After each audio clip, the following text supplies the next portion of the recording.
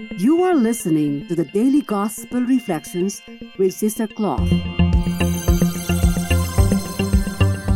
This podcast is brought to you by the Paulines Multimedia. It is our mission to bring the Word of God to all peoples through sounds and images, voices, and music. Come and join us as we share with you a thought a day.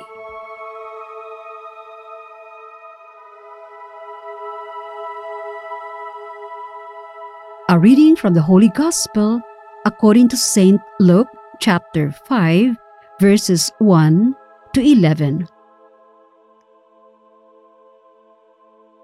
Once Jesus was standing beside the lake of Gennesaret, and the crowd was pressing in on him to hear the word of God. He saw two boats there at the shore of the lake, and the fishermen had gone out of them and were washing their nets. He got into one of the boats, the one belonging to Simon, and asked him to put out a little way from the shore. Then he sat down and taught the crowds from the boat. When he had finished speaking, he said to Simon, "Put out into the deep and let down your nets for a catch." Simon answered, "Master, we have worked all night long, but have caught nothing. Yet if you say so, I will let down the nets." When they had done this, they caught so many fish that their nets were beginning to break. So they signaled their partners in the other boat to come and help them.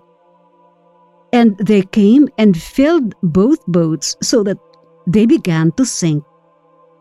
But when Simon Peter saw it, he fell down at Jesus' knees, saying, "Go away from me, Lord, for I am a sinful man."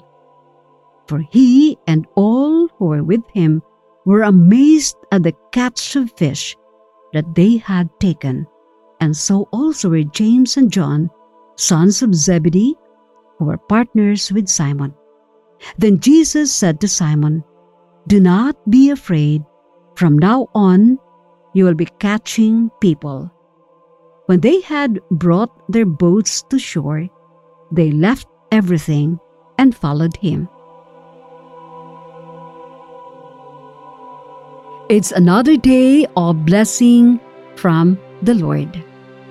Let's stop momentarily and imagine the scene in today's gospel episode.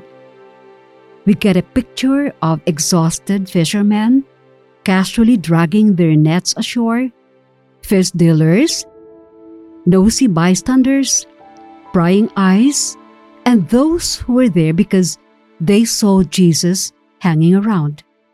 The overall atmosphere is relaxed, but not for Simon, James, John, and the other fishermen because they had fished all night, but to no avail.